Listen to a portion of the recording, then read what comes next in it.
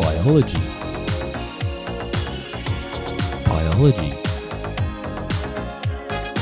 Biology.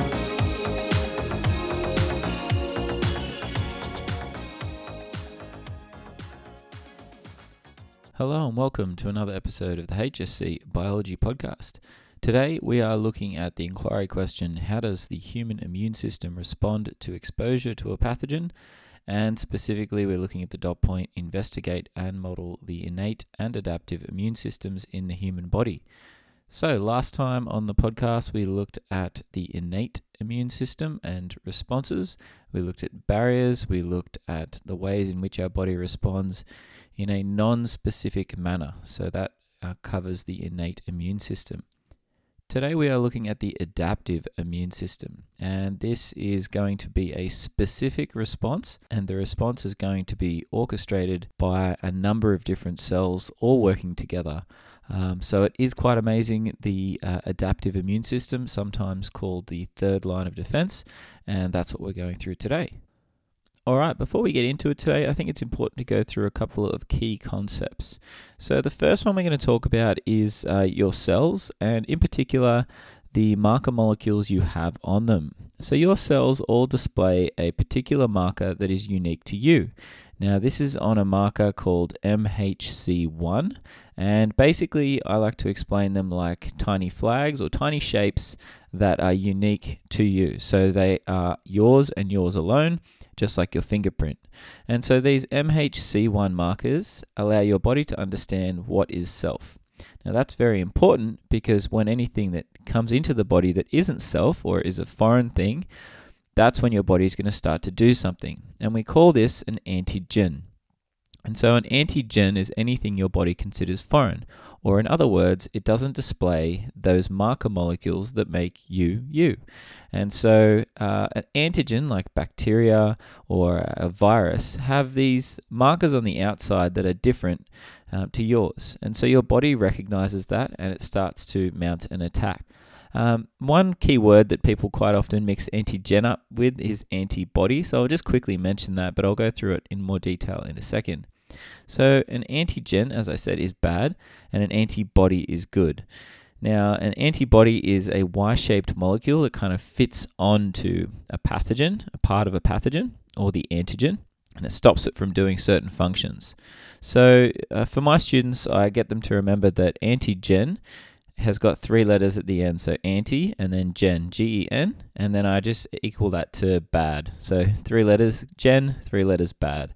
Whereas an antibody has body at the end, and body has four letters, and good has four letters. So I remember antibody equals good, antigen equals bad. And that's just the 3 and 4 letter combination I use for it, but hopefully you have your own way of remembering. So I will go into a bit more detail about what antibodies do as we get through the end of the third line of defense.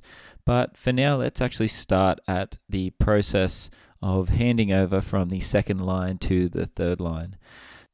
So last lesson we spoke about a few different cells that can do different roles in the body. And we're going to start at the macrophage. So the macrophage's job in the innate immune system was to just devour or engulf pathogens using phagocytosis. Now that's very useful. We can kill pathogens, but if we need to mount a more significant immune response, we need to initiate the adaptive immune response. And a macrophage is one of the 3 cells we're going to talk about today that can do this. So let's say a bacteria enters your body and the macrophage comes along and it engulfs that bacteria. What it's going to do, if it needs to mount a more significant immune response, is it's going to display a part of that bacteria on a very special marker molecule, just like your self ones, but this one is called MHC2. So this stands for Major Histocompatibility Complex, but just remember MHC2. So this marker is a little different because this marker is going to hold up that antigen in order for a new type of cell to come over and attach to it. And the new type of cell that's going to come over is a very important cell. This is probably like the brains of the operation. This is a T helper cell. And the T helper cell is going to receive that antigen and then it's going to decide what to do about it. And we'll go through that in just a minute. But that's just the first way that we can alert our adaptive immune system. engulfing the pathogen, displaying it on that MHC2 marker, and then showing it to the T helper cell. Now, the second way that we can do it is through a cell called a B cell. Now, it gets called a few different ones. I like to call it a naive B cell, or just B cell by itself. But in your blood, you have B cells that have antibodies all over their surface. So you remember before I said that antibodies are good. They're these Y-shaped molecules that sort of attach to antigens. Well, this very special naive B cell has thousands of different antibodies all over its surface. And all of those antibodies, one of them is going to be specific to the antigen that just invaded your body. Now, this is amazing considering that you could have any antigen enter your body, any pathogen, but this naive B cell is kind of like a universal key owner. It will have the necessary Y-shaped antibody to match to a specific antigen. Now, once it's found that antigen that matches specifically with the antibody, it will attach to that antibody, so it will get stuck to it. Now, as the antigen is stuck to that Y-shaped molecule, it will actually be internalized by that B cell. So it will bring it into the cell, but then it will once again display it on an MHC2 marker molecule. And who's it going to display it to? The T helper cell once again. So this is a second way that we can alert our T helper cell to enact that very specific adaptive immune response. So the B cell, like a universal key, with lots of antibodies on the outside, can pick up antigens and display it on the MHC2 marker to the T helper cell. Now, the third way and most common way that I've seen more recently been put into diagrams and in YouTube videos is the dendritic cell. So this is the third cell we're talking about today, and the dendritic cell operates in a very similar way. Now, this doesn't do engulfing and destroying as much. This is going to be just picking up the particles that are left over or engulfing specific antigens, and once again displaying them on the MHC2 marker. And that MHC2 marker is once again going to attach to a T helper cell. And the T helper cell is going to decide what to do. So there's three cells there. We've got the macrophage that can do it, we've got the B cell or naive B cell, and we've got the dendritic cell. All have the ability to display this very specific antigen to the T helper cell. Now, once the T helper cell has received the information of a specific antigen, it has to choose what to do. So it can go down two main paths here. The first path that we're going to look at is known as antibody-mediated immunity, or also called humoral immunity or the humoral response. And you can also mention it as the B cell response because the cells that are involved are all B cells. So, or just quickly, the B in B cells and the T in T cells come from where they form.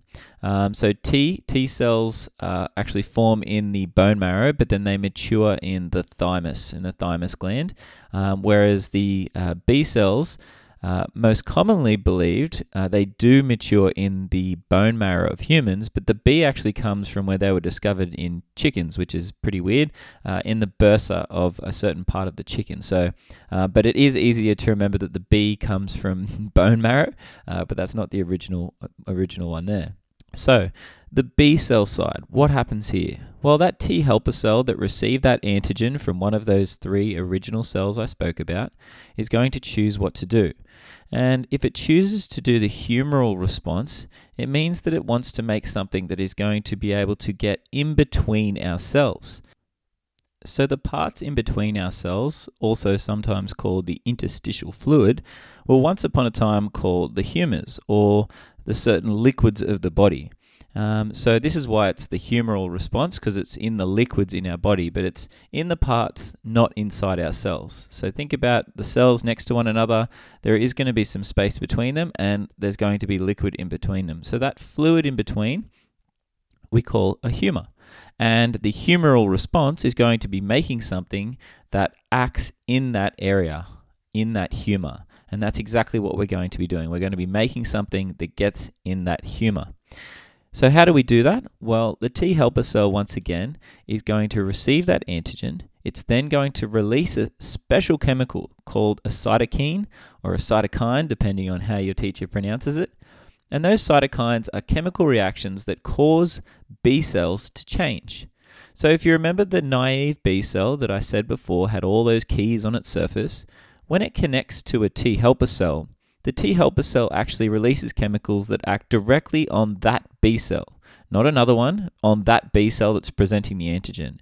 And it will cause that B cell to differentiate and start dividing. But this time, it's not going to just divide into more, unique key cells or those naive B cells.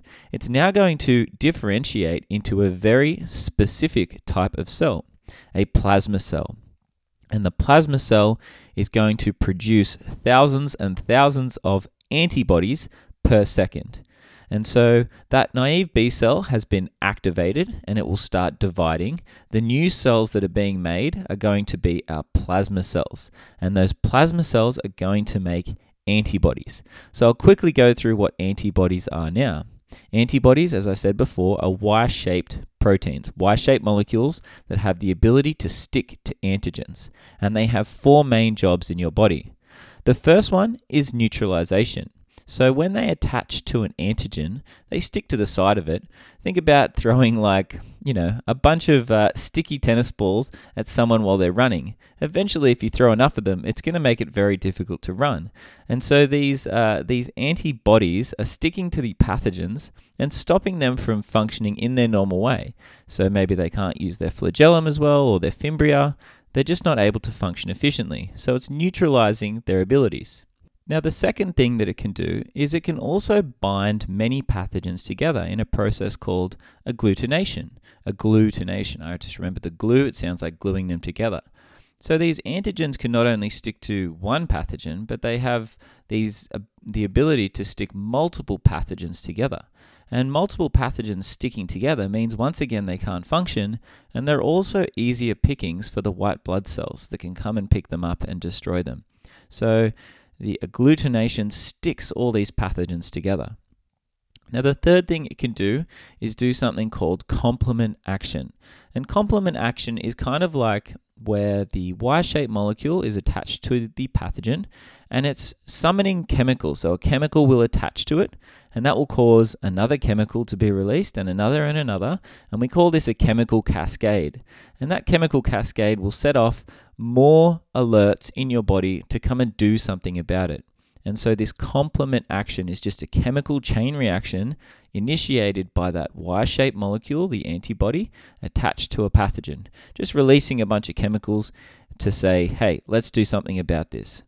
Now, the last one is called opsonization. And this is basically where I like to explain it like the Y-shaped molecule attached to the pathogen is waving a big flag saying, please come and get me. Come and destroy this thing I'm attached to. So your body can once again recognize these antibodies as something that, they're not going to attach to something good, they're attaching to something bad, so we need to destroy it. And so this opsonization, this ability of your body to be alerted by these Y-shaped molecules. So just to recap, that naive B cell presented the original antigen, the thing that was bad, to the T helper cell. The T helper cell releases cytokines that act on that B cell. That B cell starts to differentiate and turn into a unique type of B cell called a plasma cell. Now that plasma cell is going to start releasing antibodies, thousands and thousands per second, but those antibodies are now specific. They are unique to that original antigen, and it's only going to make that type of antibody. And this is why it is the adaptive immune system. We have a unique antibody being made that is going to attach to that specific antigen and stop it from functioning. And that is the function of those plasma cells. Now, the last cell you're going to make on the B cell side is known as a memory B cell. This cell is so important and underpins all of what we do in vaccinations and understanding primary and secondary responses. So a memory cell will take a piece of that antigen or a memory of that antigen and it will store it. It will store it in your body potentially forever. Sometimes you can lose the ability to overcome certain pathogens. Your B cell numbers are too low or they disappear altogether. But for the most part, a B memory cell or memory B cell can be in your blood forever. And then the next time a pathogen attacks, You don't need to go through that entire process again to make antibodies. Your memory B cell already knows how to make it, and so it will immediately start differentiating into those plasma cells and then start making, once again, all those antibodies. But this time it won't be slow. It will be much quicker and it will be much larger in its response. And so this is why after you've had a vaccination or you've been sick once with the same virus, your body has an incredible ability to overcome that, so much so that you might not even notice that you've had it again. And so that is what underpins the process of vaccination, which we'll talk about later as well.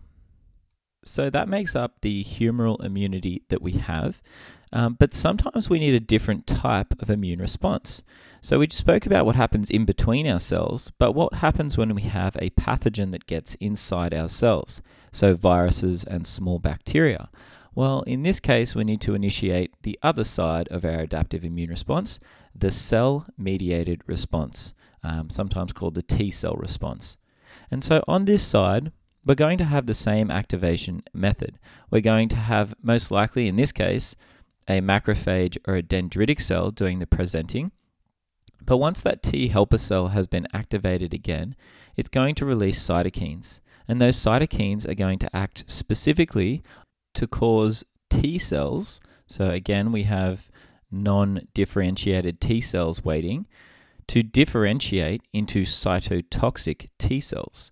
Now, these cytotoxic T cells are going to be unique once again. They are going to have little markers attached on them that bind specifically to the antigen they're looking for. Now, think back to the start of the podcast where I mentioned the fact that you have an MHC1 marker. You have a self marker on all of your cells. Well, that self marker will usually display everything's okay. Please, nothing's going wrong here. But when something is going wrong on the inside, that MHC1 marker becomes, again, like a little flag. It's going to actually take any antigen from inside your cell, and your internal cell workings have the ability to sort of break apart antigens. That antigen is going to be presented on the MHC1 marker. So now instead of your cells saying, hey, it's just me, don't come and kill me, now they're holding up a marker, an antigen saying, this thing's inside me, please come and kill me. And that's exactly what the cytotoxic T cell will do. It will attach to those MHC1 markers, recognize the antigen, and once again release a bunch of chemicals, a bunch of cytokines, different this time, that will destroy or rip apart your cell. And this way, you're destroying the cell before the virus can replicate or the bacteria can destroy anything else. So that's the function of the cytotoxic T cell. Once again, it's activated by a helper T cell. It has a unique receptor that fits directly onto the antigen, the only antigen that we need, and then it will, once attached, release a bunch of chemicals that will rip apart your cell. So that's the cytotoxic T cell. Now, just for some extra information, if anything is going wrong in your body, so cancer cells and a few other examples as well, the cytotoxic T cell can be made for those functions. But for what we talk about mainly in bio, it's detecting the antigen and it's then destroying what's on the inside of that cell.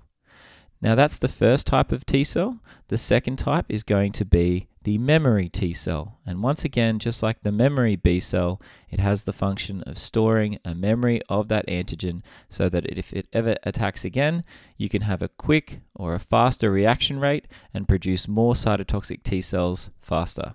Therefore, it will be unlikely that you notice the symptoms the second time.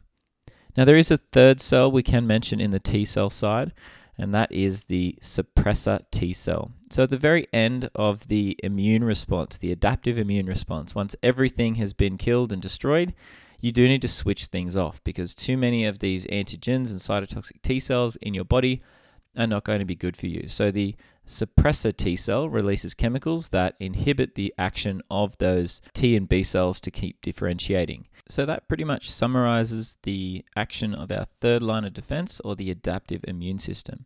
So just a quick recap, we have three main cells that can alert our third line of defense: the macrophage, the B cell or naive B cell with all the keys on the outside, and the dendritic cell. They will attach to that T helper cell, it will choose which way to go. It will either choose the B, the T, or both. It can do both. In a virus's case, it's definitely useful to do both because you want to get the virus in between cells and while it's in the cells. But if it chooses to go down the B cell route, the antibody-mediated or the humoral immune response, it's going to turn that B cell into a plasma cell. The plasma cell will release antibodies. Those antibodies have the ability to attach, glue, release chemicals, and call white blood cells over. It will also make a memory B cell. If it chooses to go down the other route, cytotoxic T cells will be made. Once again, that T helper cell will release cytokines to stimulate that cytotoxic T cell to be produced. It will be made so that it attaches specifically to your cells where they're presenting antigens on their MHC1 marker. It will then destroy that cell if anything is going wrong. It will also make a memory T cell. The memory T cell will store that information if the pathogen ever attacks again. And then finally, a suppressor T cell will be made to stop the whole immune response. All right, I hope that helped you to understand the third line of defense or the adaptive immune response. And the dot point does say investigate and model the innate and adaptive immune response. So make sure you do have models for each of the different first, second, and third lines. They might be physical replicas or flowcharts, and do a benefits and limitations framework for each one. So make sure you know what was good, what was bad, what predictions could it make, what couldn't it do, things like that. And you should be doing that with all the models in the syllabus. And as always, if you ever need any biotechnology gear, make sure you check out STEM Reactor, stemreactor.com.au. They have lots of awesome stuff that you can do in your school, particularly good for extension science and things like that. So that's stemreactor.com.au. Bye.